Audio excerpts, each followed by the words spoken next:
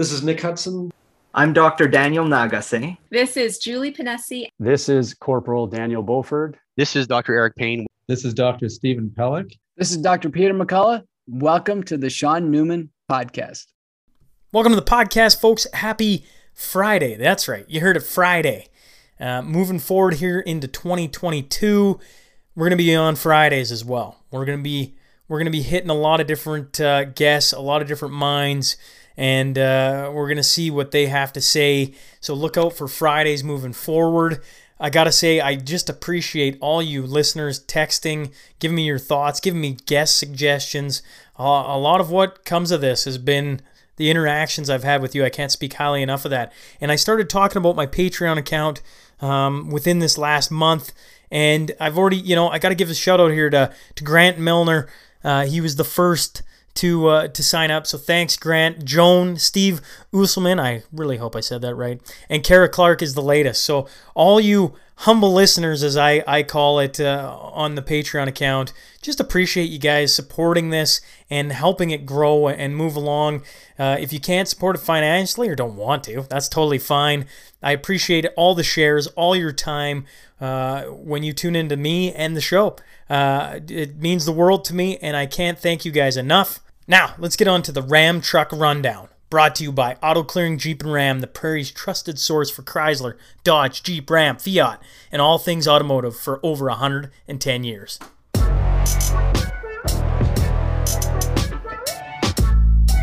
While at the University of Calgary, he earned his Master's in Science Electrophysiology, a PhD in Brain and Behavior Psychology. He did his postdoctorate placement in experimental psychology and stem cell research at Downing College in Cambridge, England. He's a tenured professor at Thompson Rivers University in British Columbia. I'm talking about Chris Montoya. So buckle up, here we go. My name is Dr. Christopher Montoya. Welcome to the Sean Newman Podcast.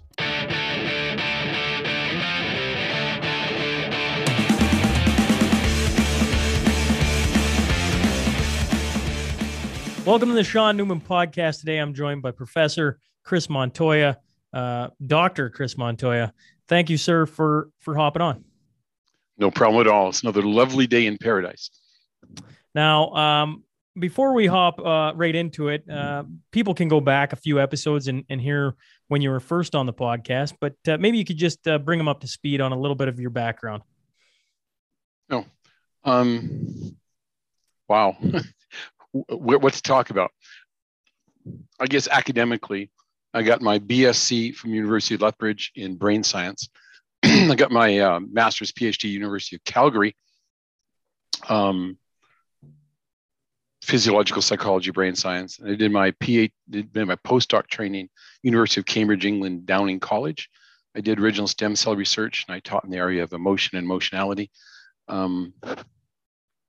I have over 1,000 science citations, published over a couple of dozen journal articles, but mainly right now I'm just I'm a associate level teaching professor at wonderful Thompson Rivers University. Well, I would suggest for the listeners who are just tuning into the first time to you, Chris, they go back to episode 209. It was back on October 6th. We did our first little chat back then. And so if they want to get to know you a little more, it was a quick 35 minutes we chatted last time. So if people have hopped on today and go, oh, I missed that one, I would suggest going back there because it'll be obviously a little different chat than where we're at today. Now, here's the thing that's been rolling in my brain from about a week after me and you talked. And so I've been trying to get you on since October, and things have gotten in the way. And here we sit in the new year. Regardless, I'm happy to have you back. So here's my question to you. And I had a friend who's helped the podcast along from the beginning. And, it started off as lots of hockey, Don Cherry and Ron McLean and guys like that. Yep. And the question I have is what he was talking about is he says you're part of the problem. By talking about what's going on, you're part of the problem. You're not the solution. You're part of the problem. And so my question, I think, is can we will things into being by almost like groupthink? We talk about what's going on and it wills good and bad things into fruition. Does that make sense? That makes total sense from a certain perspective, because this is the one time in human history where we can all group think together, called social media, right? Before we had different countries, this kind of stuff. And I think it's important. A lot of people, I'll probably get shot for this, but a lot of people, they miss the idea of the United States of America. The United States of America was based on the premise that God created all people equally. If you work hard, you can become president of the United States. Anybody could. And it looks like anybody can, which is good. But my country, right or wrong, my country, that kind of stuff, it gave them something to believe in. Now, in the old days, these ideas of groupthink you're talking about, where everybody sort of swings a certain way, and it happened with Kennedy and the Bay of Pigs, right? They thought this was a great idea. No one spoke against it, because anybody that would speak against this, of course, would be evil, and those on our side are good. And so the problem is people don't like to stand out. If everybody says, we're going this way, and I go, can we think about this? That takes a lot of ego strength to stand against that. A lot of people always point to Germany. I'll do that first. I'll point to Germany. They call it the big lie. It was a gross distortion or misrepresentation of truth. And it's called propaganda, but it's propaganda from a certain perspective. If Germany had won the war, history would look a lot different. Adolf Hitler would change, right? So the winners write the war. So we have this problem is, what is truth? So when Hitler wrote his book, Mein Kampf, and he used this word, the big lie, to describe a lie that was so colossal, no one would believe that someone could have had the impotence to make this happen, right? So we look at things like currently, the vaccination stuff, and people attack it because would anyone lie about something so big one way or the other? And we're presented with two different aspects. I think we discussed this before, where you have two different opposing views. And here's the kicker. And I asked you the question last time. Is the Earth the center of the physical universe? Stephen Hawking asked this question. Remember this? We talked about this. Yes. And Stephen Hawking talks about infinity and how we are the center of the universe. Well, he talks about the fact that in the past, you had Copernicus questioning the church, saying, if we're going around the sun must be the center of the universe, right?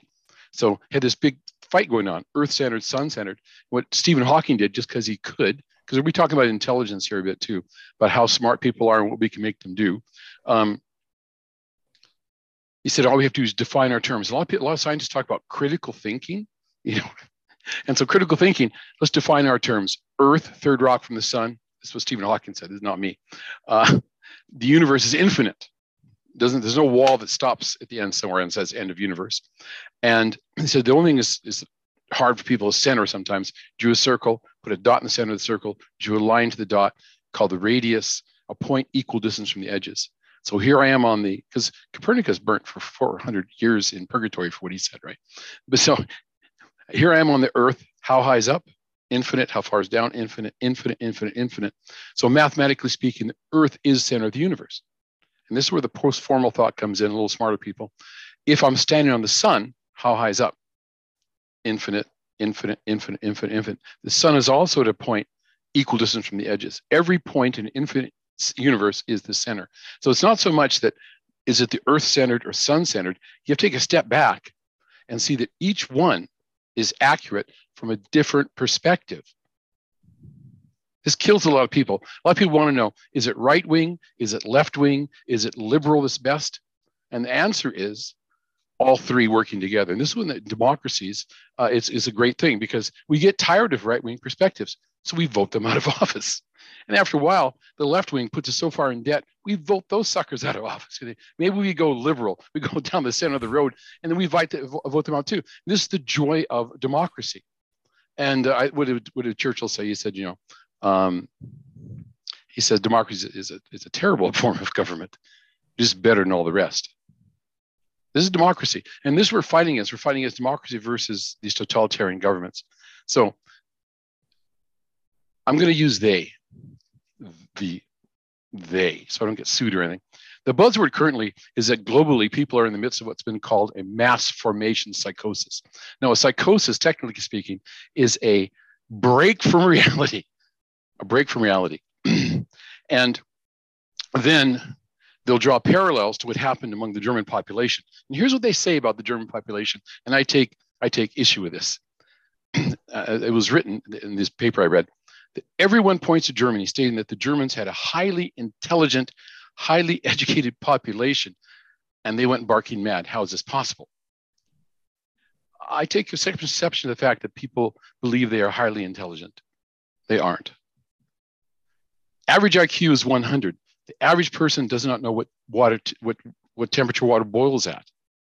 Okay, you have your average people, and they go to work, they raise a family, and they die. That's what they're capable of. And if you tell them that sand is drinkable, they will drink sand. If you tell them that marijuana is healthy for their bodies, they'll smoke marijuana. And now with the internet, what's going to happen is if they want to find out the marijuana is good for you, they'll type in marijuana is good for you. And what will the internet do? Do you know, Sean? It'll spit out marijuana is good for you. Oh, yeah. And you have hundreds of people agreeing with you. So there it is. How can we do this? And so they're talking about Germany. They went barking mad. But what's missing from this analysis, from a critical thinking perspective? They're always saying the right wing Nazis are evil. What's missing? Well, what happened during the Stalin purges? We talked about this before. 40 to 60 million people in the gulags perished in Siberia. But we don't know how many because communists tend to be rather lazy people, and they don't count the number of gold teeth. They don't count the number of lampshades made out of the skin. They just dump people out and let them die. We don't talk about the Khmer Rouge killing fields of Cambodia. Millions went down there because, again, they just let them, big pits, put them in there and nobody counted them. We have so many contradictions in our society. I see why people are getting frustrated. Because I'll touch on some hot issues here and tell me if I'm going too far. All lives matter. Do they, Sean?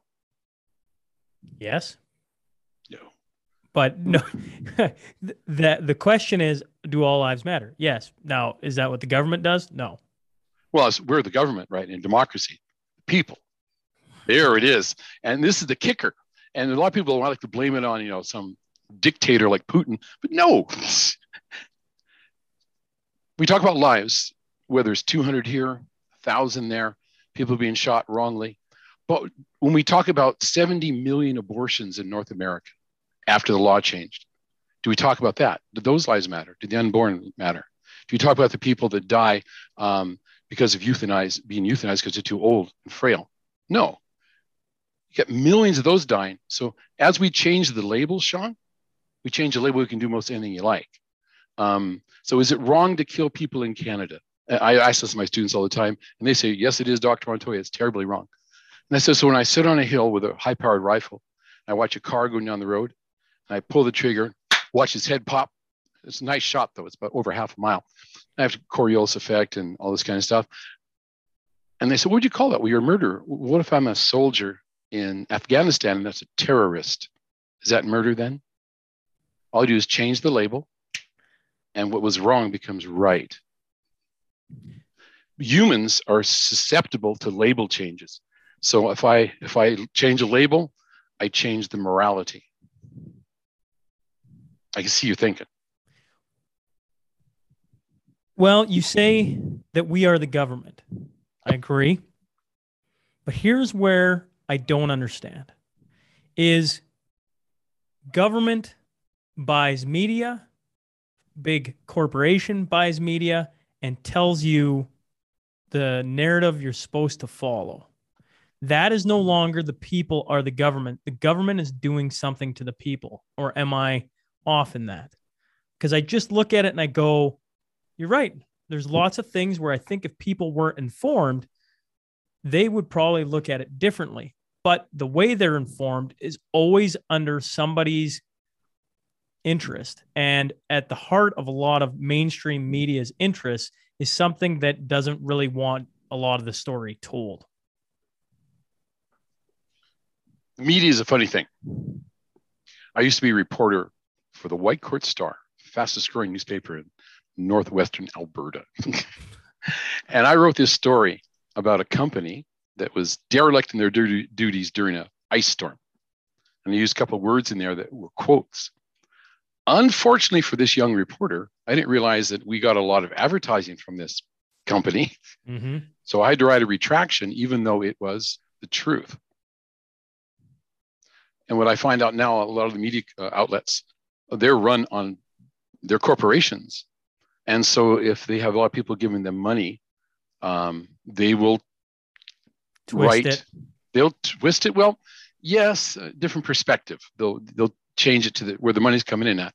And so when people realize that, and this is the key, when they realize that politicians can be twisted, the papers can be twisted, that we live in a world that's sort of, and here's something else too. I've been thinking about this. What role did religion play before? Religion said, you should, what did Jesus say? Well, it's North America, we'll go Christianity. Love your enemies, bless them that curse you, do good to them that hate you, pray for those who spitefully use you and persecute you, that you may be called the children of God.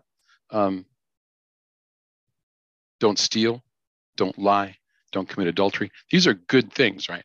We yanked it out of our schools and you left people with what? See, because a lot of people, there's what do they say? They say they're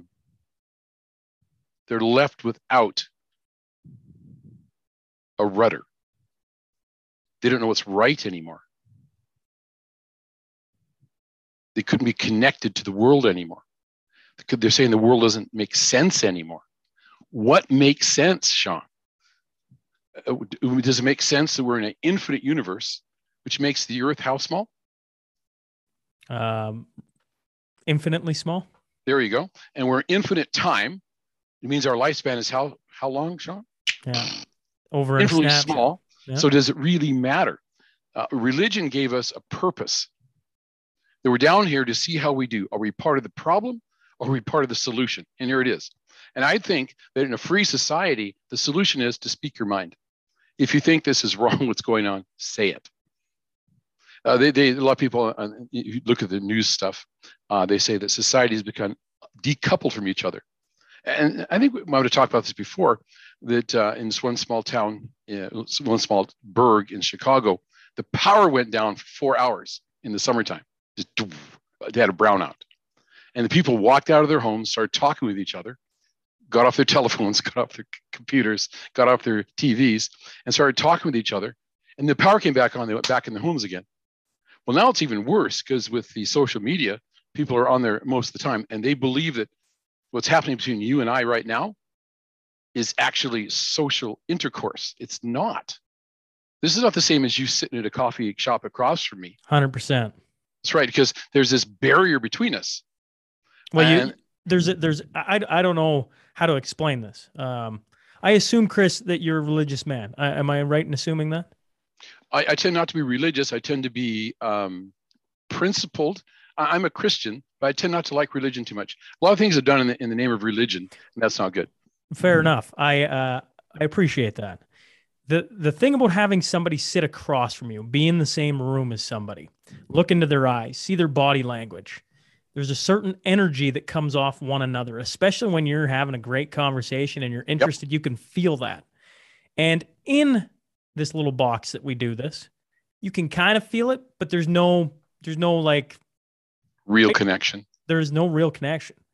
And this, look at Facebook, the metaverse coming, right? Get your headset. We're all going to live in that box. You go, oh man, we're in for a tough go as a population if we think that's what's going to solve our problems, because that ain't going to solve it. I'll tell you what solves it. I go back to your little brownout in Chicago.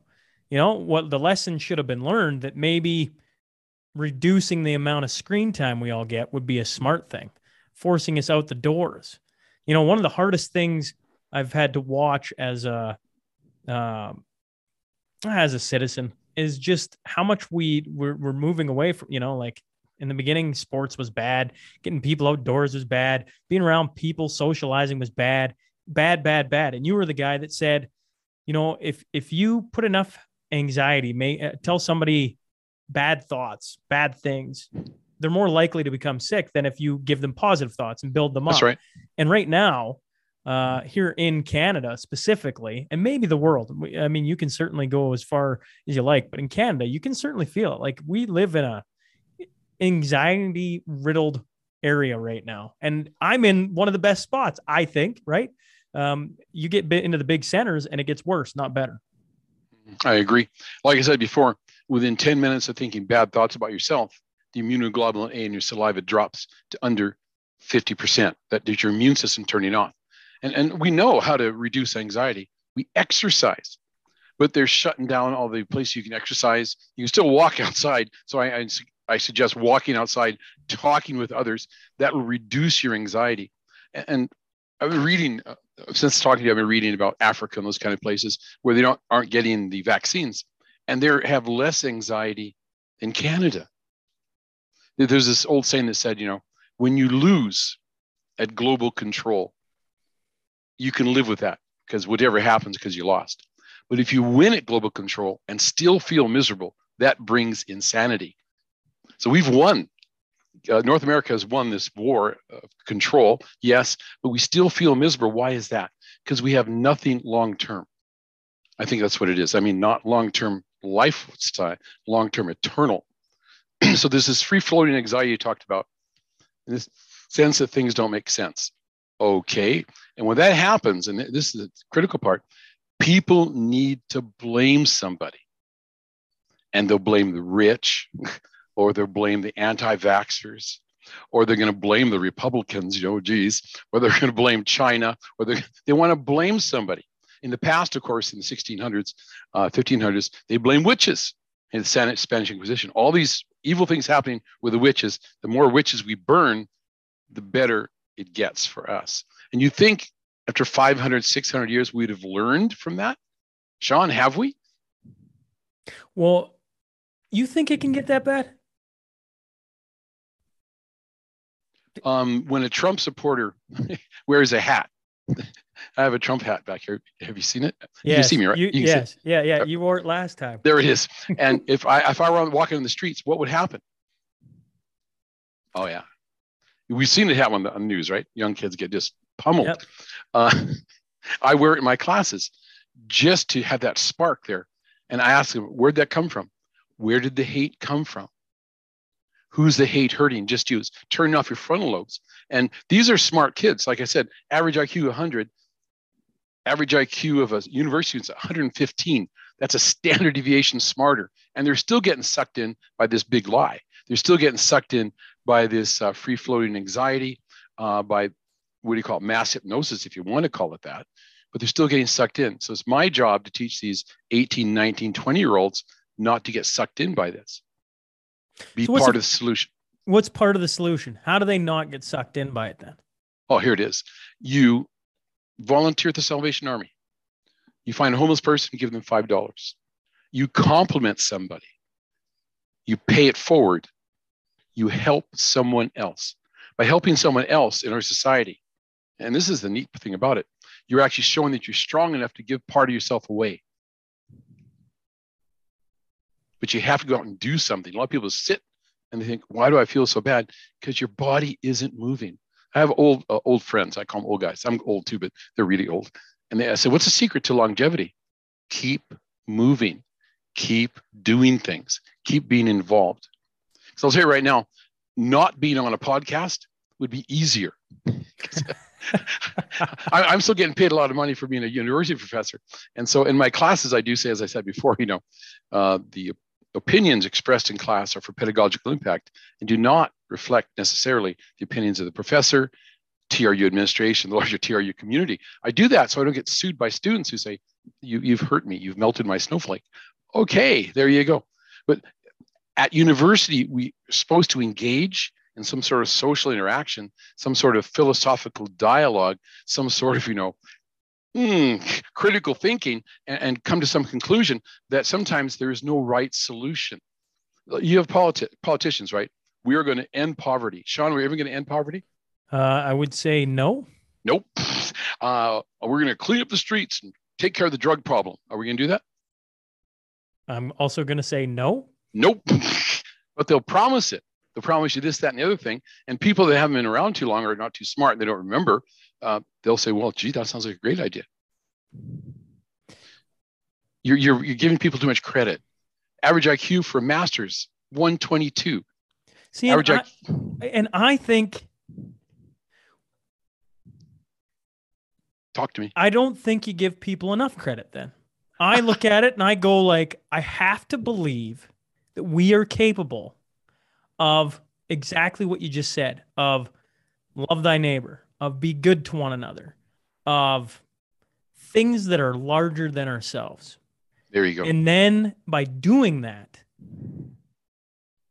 you know, the Justin Trudeau of the world doesn't get to say absurd things as the leader of our country. He's gone. That's what I think. Or at least he knows he can't get away with them. But maybe I'm wrong on that. I go, if one person can enact one good thing, then that can just spiral and create this wave no different than the other. The only crux to that is social media, because it has a way of, oh, you like that? Okay, you're over here. You like this? Okay, you're over here. You like that? You're up here. And if you like that, you're down there. And you don't see the rest. You just see your side reinforcing. And what it causes is this disintegration of society. It pulls the various groups apart. And the only reason in the past that has worked, Mao did it with the black and red groups, right? Black groups are the business owners versus the poor workers, right? And he did it to separate it, to bring in a change to the regime, a quick change. So anytime you want to pull the groups apart between working class and ruling class, they wanted to change the situation. But it didn't work so good in North America. It hasn't worked because you have a middle class person working at $60,000 a year, living in a house, has a car, has all these things going for him, right? That's middle class. So you want to keep this big middle class there. And so what they had to do with this critical race theory was to separate us on the basis of race. And so they do that to destabilize the population. But here it comes. If you're in Canada, we live in the best country in the world. Is it perfect? No. But it's better than. I said, if you don't like it, move to communist China. If you like communism, go there. See how that works for you. Okay. See, if you live in the United States of America, holy smokes, you can look at the good things there. And here's the key. The United States of America is building walls, right? To keep people out because they're trying to all get here. Russia or China try to get out of those countries. They build walls to keep people in. They don't like it there. People vote with their feet. So we live in one of the best countries in the world. Can we make it better? Yes. Or can we destroy it by biting each other? Well, we can destroy it by biting each other, but don't. I think the principles in the Constitution of the United States of America, holy smokes, those are well-written words. And we're trying to live up to them. And some people are trying to push too fast. I don't know, maybe.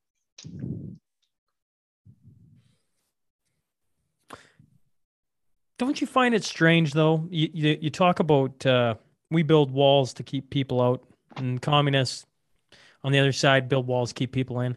Right now, Trudeau is building a divide, not sewing it back together. That's right. He's trying to keep people in the country, not allowing them to go anywhere. So when you look at that, you're a guy who looks back and goes, why would he be doing that? Well, here it comes. I just had some friends on vacation in Mexico, and they flew back. I had other friends that were down in Florida, and they came in, and there are about 5,000 people in this big room, and they randomly tested 50 or 60 of them and let the other ones, off they go. So in one way, we're getting this thing that these big walls are up, you can't come into the country. But another way, I asked people in Kamloops, I asked them, where are you from? Oh, from Colombia. When did you get here? A month ago? And so I have profs that were vacationing in Mexico City because I have relationships down there, all over the world still, but we don't hear that. Have the airplanes stopped flying in and out of Canada? No. Who's on the airplanes? And so we have this mixed message, right? They found COVID on a cruise ship. What the heck? Why are all these people jumping on cruise ships, packing them in like that and going all over the world? So yes, in one way, you're right. They say you can't. Another way, they're doing it. So what's the message you're sending us? Mixed. How do we get you? You said the last time we talked, in 3 years we'll be out of this. Nothing lasts forever. And basically, they'll say the vaccines work. Doesn't matter if they did or didn't. They'll just the drum will, keep going. The beat will go on. The march will continue, so to speak. Yeah. Is that what you still believe? Where we sit right now, as Quebec goes into curfew mode, Ontario Total lockdown. It is. Ontario's going backward. Like here we sit. And Omicron seems to be a lot more transmissible, but a lot less virulent. It's not going to kill you. Yeah. So you get sick, but you don't die. Somewhere along the line, and I've said this before, we live in this, planet Earth. It's a giant hospice with a lot of fresh air. We're all going to die eventually in this hospice, right? And in the past, when a plague has come through, it's wiped out those people susceptible, and those that remained had a natural inborn immunity. We don't. On one hand, we're saying no one should die, knowing they will die. See what I'm saying? Mm-hmm. And we tend to, it depends on what's going on social media, we tend to focus on whether Black Lives Matter, all lives matter, unborn lives matter, and they break people up in these little groups, right? But maybe, like you say, maybe all lives should matter, whether it's red or yellow, black or white, whether it's unborn, born, or old. The dignity part, right? And this is maybe where we could make a change in society and say, no, stop. Just stop. Because there's a lot of things in our world that need change. But I think a lot of the change is a heart change, right? Forgiveness. Has to start with you. Yeah, has to start with you. This is the foot. We're part of the solution, not part of the problem. And don't hate. If you wonder if you've been controlled, people, I said this before last time, do you hate? Are you living in fear? Are you willing to do something nasty to make the world change? You've been controlled. You're under control. If, however, you can take a deep breath and say, thank you, God, for today. Let's hit her again. Let's make this a better world. Then no, you're choosing not to respond to whatever, but you're choosing to act rather than to react. So the reaction part is, oh my God, this is happening. Oh my God, this is happening. Oh my God, this is happening. The action is, okay, these things have happened. What can I do? That's what Kennedy said. Ask not what your country can do for you. Ask what you can do for your country. Yeah, be part of the solution. And if all you have is a very little, then do very little. If you have a lot, do a lot. But this is going to change here. This can change your mind, right? This can change your brain. Because I said it before, the physical morphology of your cerebral cortex will alter depending on whether you see yourself as part of the solution or part of the problem. The physical morphology of your brain will change if you're living under stress and anxiety, whether you're living under love and hope. And if you have, this is you call it religion, if you have faith in God, and he says, don't hate, to love God with all your heart, mind, soul, and strength, love your neighbor as yourself, that's huge. If you can do that, your brain will be different, you'll be healthier, and you're not going to have the anxiety. You don't need the pills. They say, that your brain has this is my area, right? Your brain has a chemical imbalance. Sean, where did that come from? Humans. It comes from how we think. Mm. It comes from how we think. So I thought myself into it, and now I take a pill to get better, or do I think myself out of it? I think I said before last time, maybe I didn't. But a lot of my students, they'll go out and have a one-night stand, and they'll break the protocols, and they'll beat themselves up. I'm so stupid. Take some drugs. I'm so stupid. and their conscience just pounds on them. Where was their conscience when they were having the one-night stand and snorting the cocaine? Somewhere else. Oh, it was there, just snorting around with them. So what you say is to your conscience, shut up. Don't beat me up. Doesn't do no good to beat you up afterwards. Don't get rid of your conscience. You'll need that. But stop me before I do it, or shut up. Because beating yourself up after the fact is nothing at all. Yeah. That's an interesting thought. You talk about the brain being able to heal itself and things like that. There's a lot of people that feel like they were duped into getting the first two shots because After they got the first two, then it turned into 3. In some places, Manitoba's talking a 4th coming down the pipe. You look across the seas, you kind of get into it. And what you're talking about there is don't beat yourself up. Like, I mean, or, if you're feeling guilty for not getting the shot, whatever it is, trust yourself is what you're kind of talking about. What did Eleanor Roosevelt say? She said a few things. The future belongs to those who believe in the beauty of their dreams. And she said that you cannot be oppressed or put down without your permission. If you feel oppressed, you've given someone permission to oppress you. We'll jump it around a bit here too, because this has to do with the whole thing, the big lie, all these mechanisms that go on in social media. This one guy, Newman, pointed out that not only race is used to divide American society, but also gender. Those who are heterosexual or who identify themselves with their birth gender are also considered oppressors. I didn't realize that until I read that heterosexuals are oppressors. For those that aren't heterosexual, you better be thankful that somebody was heterosexual or you wouldn't be here, right? But again, if you're being oppressed, you've given someone permission to oppress you. Stop. Especially in North America. I understand maybe in China, you don't want to talk about the government there.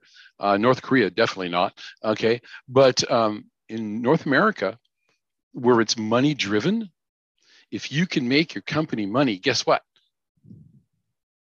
Well, Sean, if you had a person who could make your podcast system here $10,000 extra a month, would you keep them on? 100%. 100%. There it is. Would it matter red or yellow, black or white? Nope. Male, female, gender, crossed, whatever. No, this person's earning money here. Hey, you're my new best friend. That's right. This is United States of America. This is Canada, where that stuff doesn't matter. Can you do a good job? Do your job. In Christianity, it's do your job as unto the Lord God himself. That's why a lot of Christians got ahead, because it was Puritan work ethic, just go, go, go, go, go. But when you take that out, when you take out that work ethic, the Puritan work ethic, I think we lost a bit. Yeah, I wonder, I got 3 young kids, so I think about it. I may overthink it. I don't know. I just think about it a lot, chew on things. And I just worry about, all the different things you've been talking about. I go, how you can't go back to the past. I get that. You can't walk back in time. Everybody wants to go back to the good old days and everything else.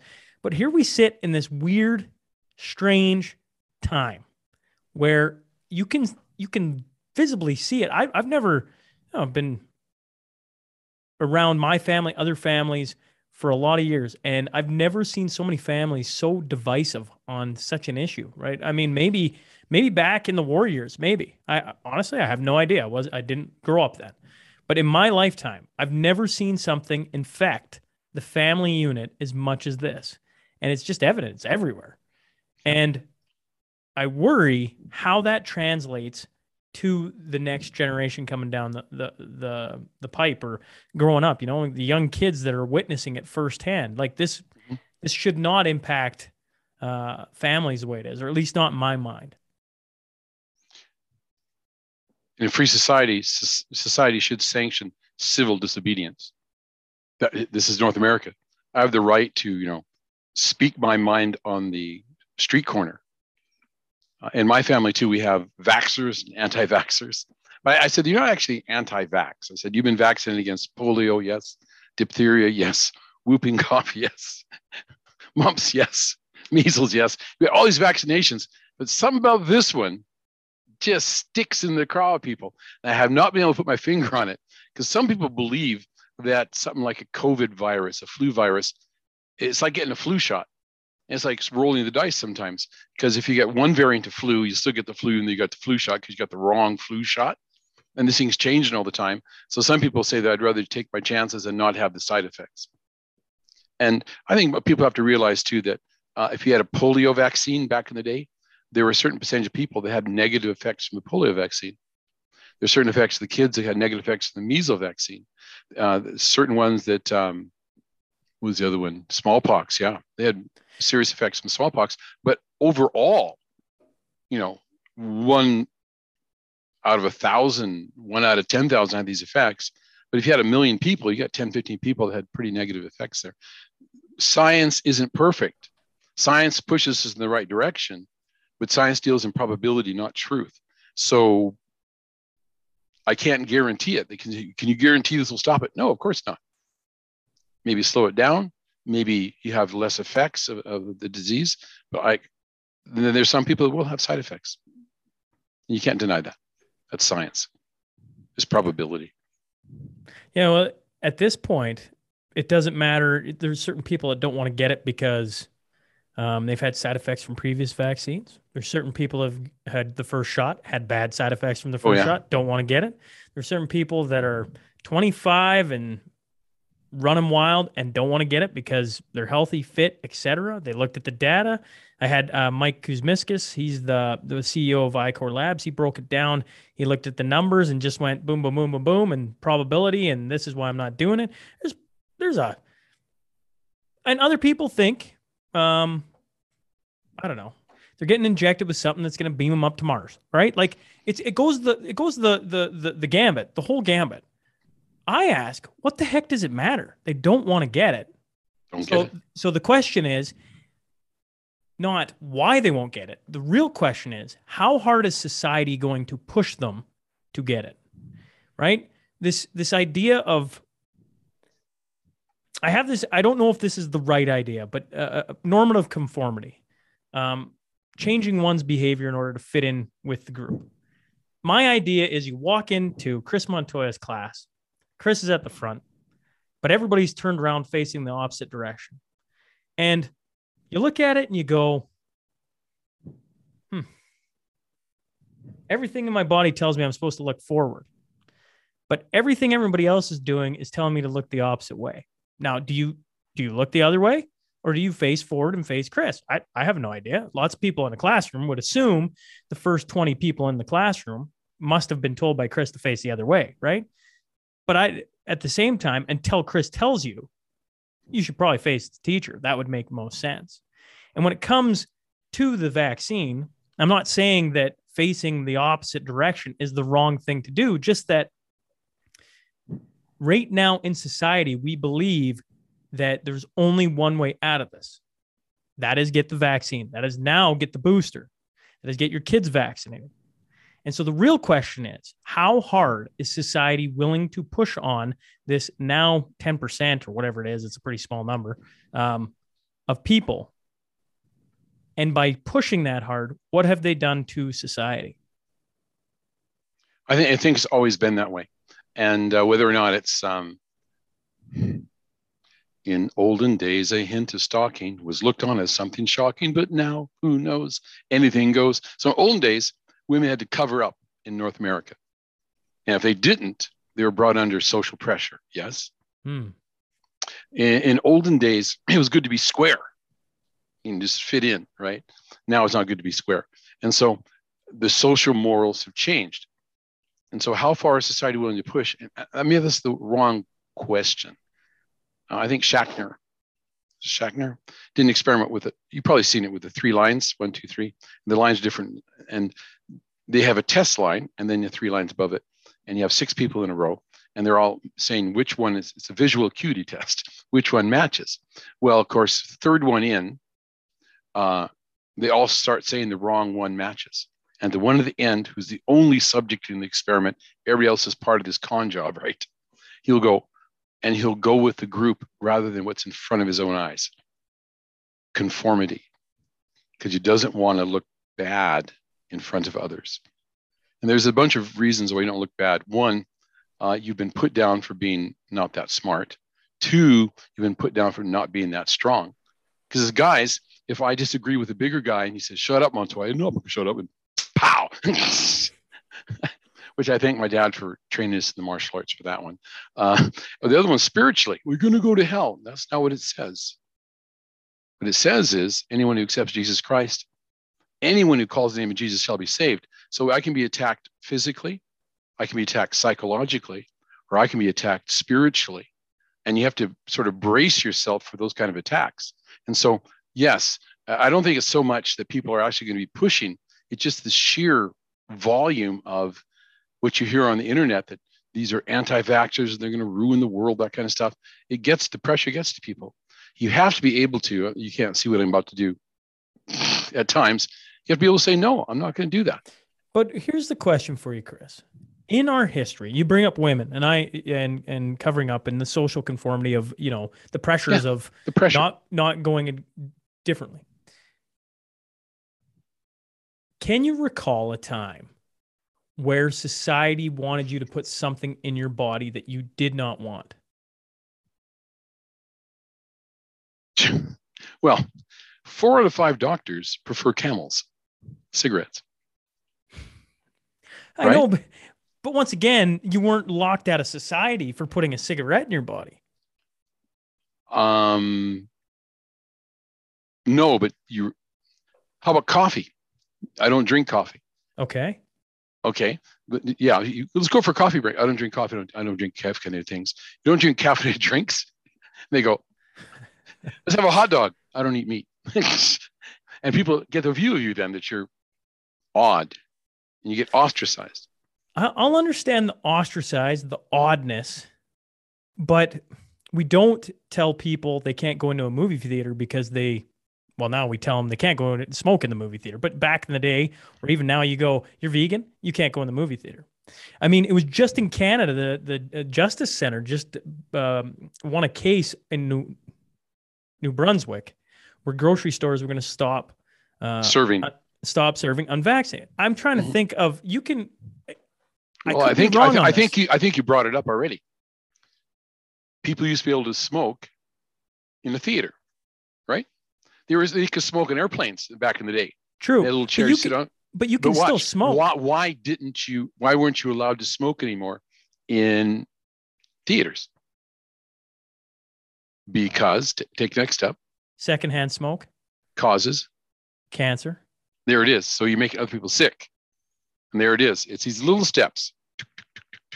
That's a little step towards you're unvaxxed, therefore, boom. But here it comes. You have a cruise ship. Everybody's double vaccinated. We're good to go. What happens? 5 cases of COVID on a double vaccinated ship. What does that say? That you can still get people sick if you have the vaccine. Yep. And no symptoms. They're asymptomatic, double vaccinated, and boom. So this whole thing about not going to theaters, and this is probability again. Probably it's the best idea, but will it still happen? Yes. Probably you're not going to see that on cruise ships, but it can still happen. Yes. You have 1,000 people on a cruise ship, the big ones, 5,000 people on a cruise ship. 1% out of 5,000 has this, and he's been double vaxxed, whatever, didn't work, and and there it goes. But he had to infect 4 other people that had been double vaccinated too, which is, and this causes people to think, I could get this disease and die. And here it is. I said this before, and I think you thought it was funny, but life is a sexually transmitted terminal disease. We are all going to die. Yes? Yes. You're born, you die. People seem to be afraid of that. I think in third world countries, there's less fear because they see it around them all the time. We tend to hide it in North America better. We seem to think that we're impervious to it, is what it is, right? Because we have the best medicine. Well, we have the best medicine, the best doctors. We have all this technology, and somehow this technology translates to we are smarter than our ancestors and safe. Yes. We're not. We're not safe. We're not smarter than our ancestors. These are things that are comfort, and they will make life better, and will extend our lives. But eventually, you're going to get nuked. Well, I just wonder, I sit here and I'm, we're January 2022. This started almost 2 years ago to the day. Right. I mean, and here in small town, Alberta, Saskatchewan, I think it was late February, early March that it officially, things just got shut down and everything else. So we're closing in on 2 years. Yep. And I hear everything you're saying, and I go, so in the history of time, you look at this and you go, are we still just going to, summer's going to come rolling around and slowly government's going to peel back a bunch of this and just carry on because they realize, you know, you can get out of, yeah. How about ballistically speaking? I'm going to prognosticate here. Sure. A probabilistic prognostication. I like alliteration. That looking back on other pandemics, they burn out in 2 or 3 years. So in 1 year from now, my prediction is that all these things are lifted. We're done with it. Omicron is going to prove to be very contagious, but not very virulent that way. Not going to be killing people. And the next one comes along even less and less and less. It'll become an endemic. I think we talked about last time. Endemic yeah. Rather than pandemic. Yeah.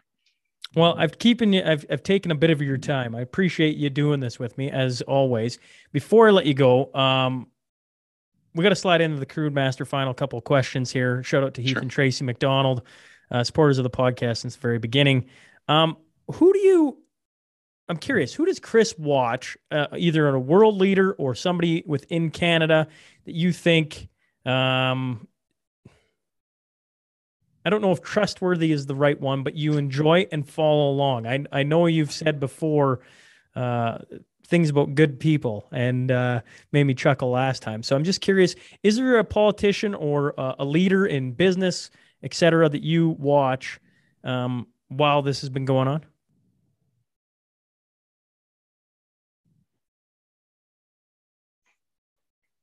I tend not to look at the grand scale.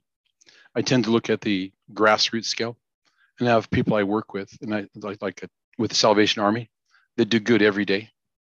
I tend to relate to them because they are working with the people and helping. Politicians, extremely rich people, they tend to, on a large scale, give into these projects, right?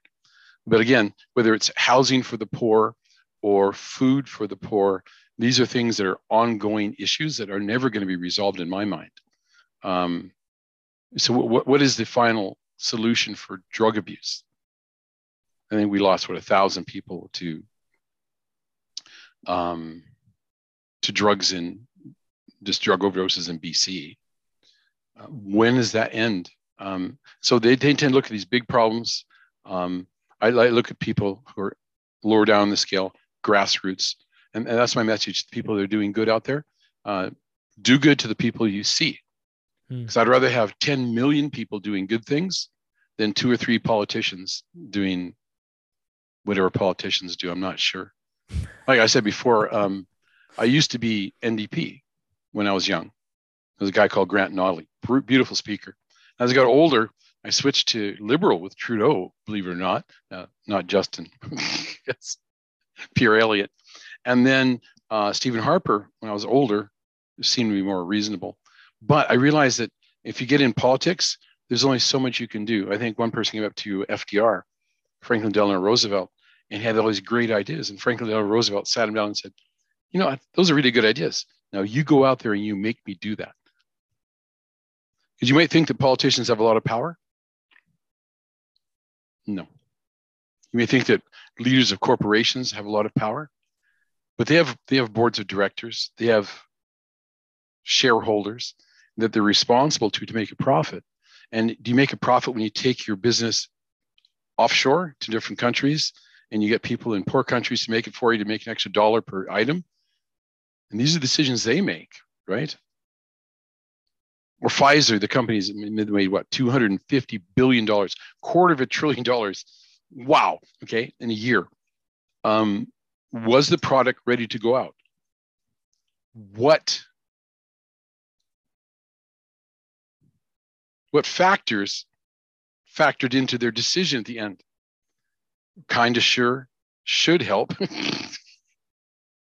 Yeah. Did it get pushed through too fast? I'm not privy to those things.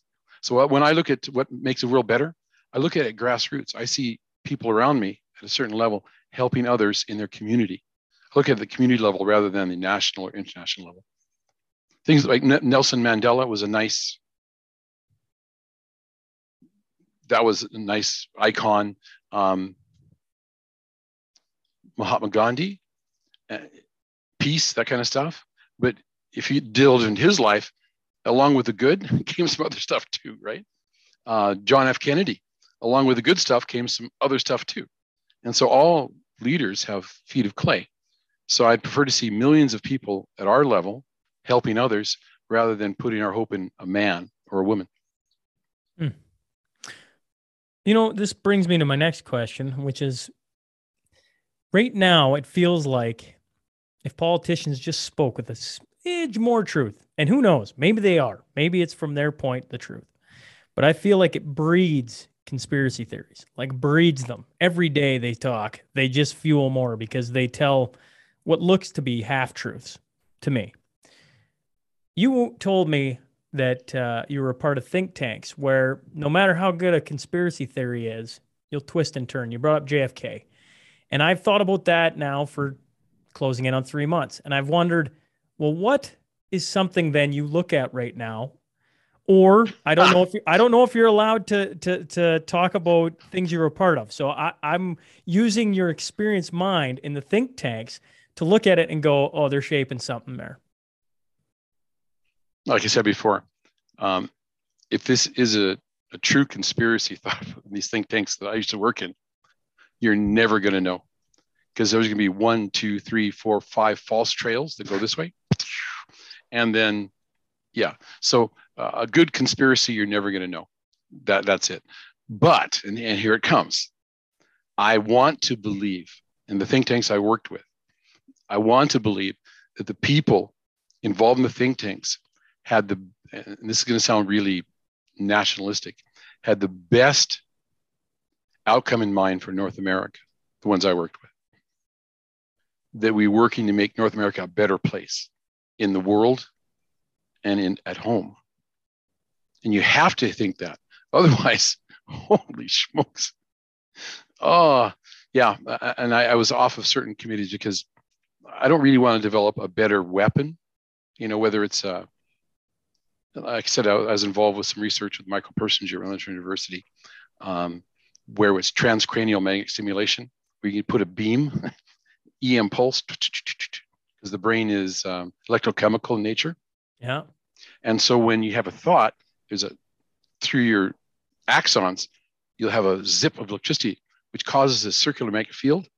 Well, if you can affect the magnetic field, then you can distort what people are thinking and seeing. Cool, eh? And so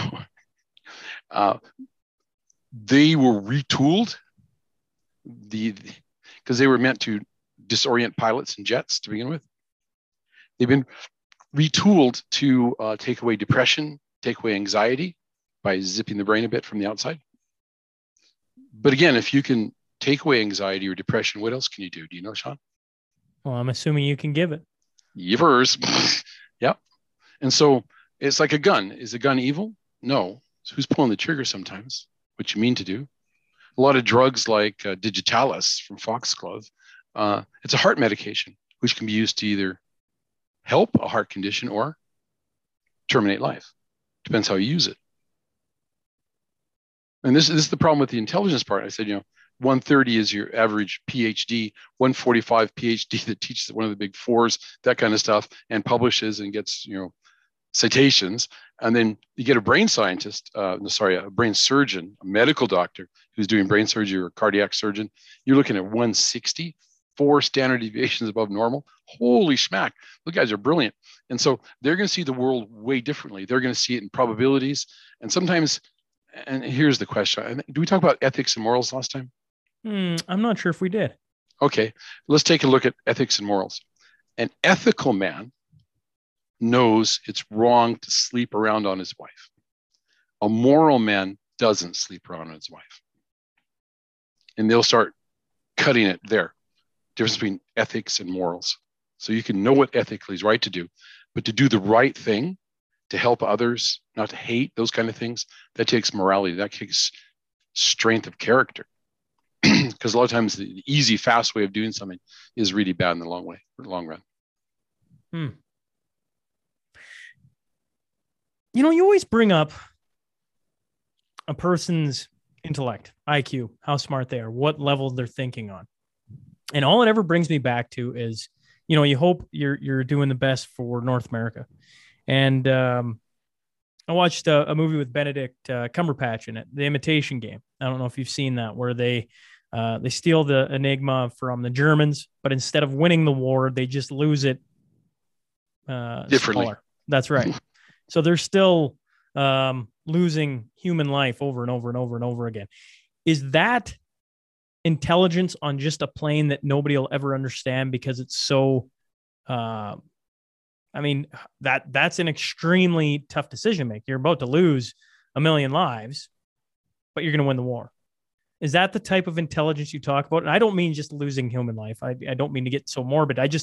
When I watched that movie, I was like, holy man, imagine discovering that you've just broke the war wide open, but you don't get to tell anyone. You just have to, right?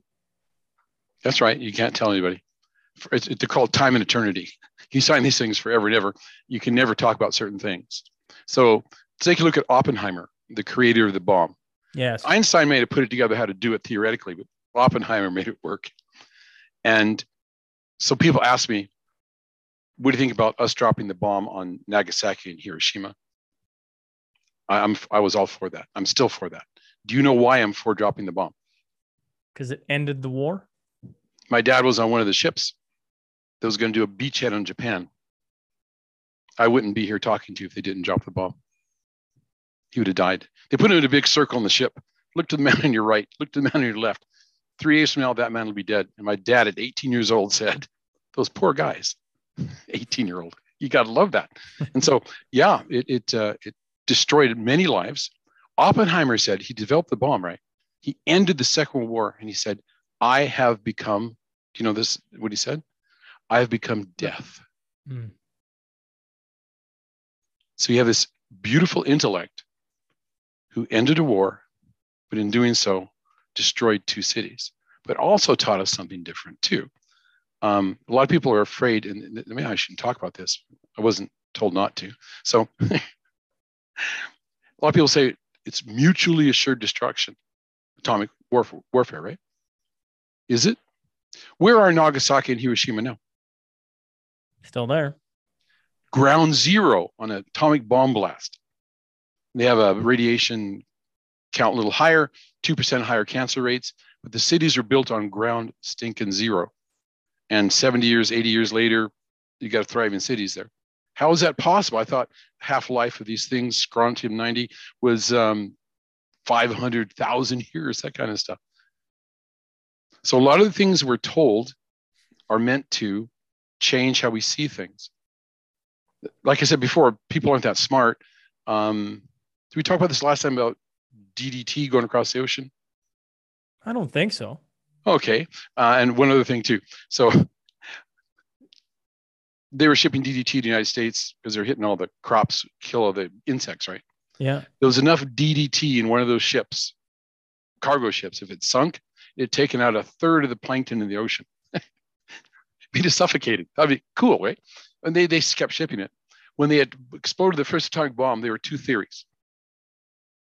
One theory was it would ignite the atmosphere and burn the entire planet. About 5%, 10% of the scientists thought that. The other 90% said, no, one explosion only. What did they do, Sean? They pulled the trigger. They pulled the trigger. Cyclotron, CERN, the collider, super collider, right? What do they create? Yeah, the black hole thing. The black hole thing. One small theory was that it would cause a black hole to get bigger and suck the whole planet in. The other said, no, it's going to be just a window. What did they do? Started her up. One of these times, we're going to roll the dice and, yeah. You think that I don't even know how to spit this out. There's a lot of talk about flying objects, saucers, etc., aliens. You think they've landed, or do you think that the government has created things that are just so bloody fast and miraculous that we can't discern how far technology is ahead of what we have right now to the visible eye? They're not fast.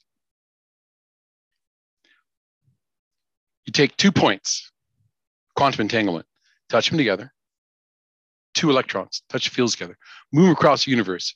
You spin one, what does the other do? It spins opposite direction. It's a million miles away instantaneously. You think they're apart, but they're still quantumly connected, which means they haven't moved. We have a certain perspective. That's what I talked about before. Maybe we got to come back and talk about why the Earth is flat from a six-dimensional perspective. It's like a cat chasing a laser pointer, right? The laser pointer is not moving; it's a light on the wall, and the cat goes after it. A lot of things you think you see, you don't. And so at the quantum level, electrons can jump from here to here instantaneously. Go from here to there, and there's no spot in between. They just go bang, bang. So very simply put, you have two squares, and they're identical. And at the quantum level, the only thing that separates them is where they're at in space. Okay, so you put one up there. Which one is it? Well, it's the one here. And you put the other one up, and it appears there. But it's the same block. So you can move at tremendous speeds without really moving. It's like, attacking where you're not. Art of war, all that kind of Tao stuff, right? So at quantum level, what people are seeing, I'm not sure. And I was never in one of those think tanks, by the way. And so I cannot talk about non-local, transgenic, GMO'd superorganisms with much clarity. But not even a hypothesis? They are transgenic, non-local,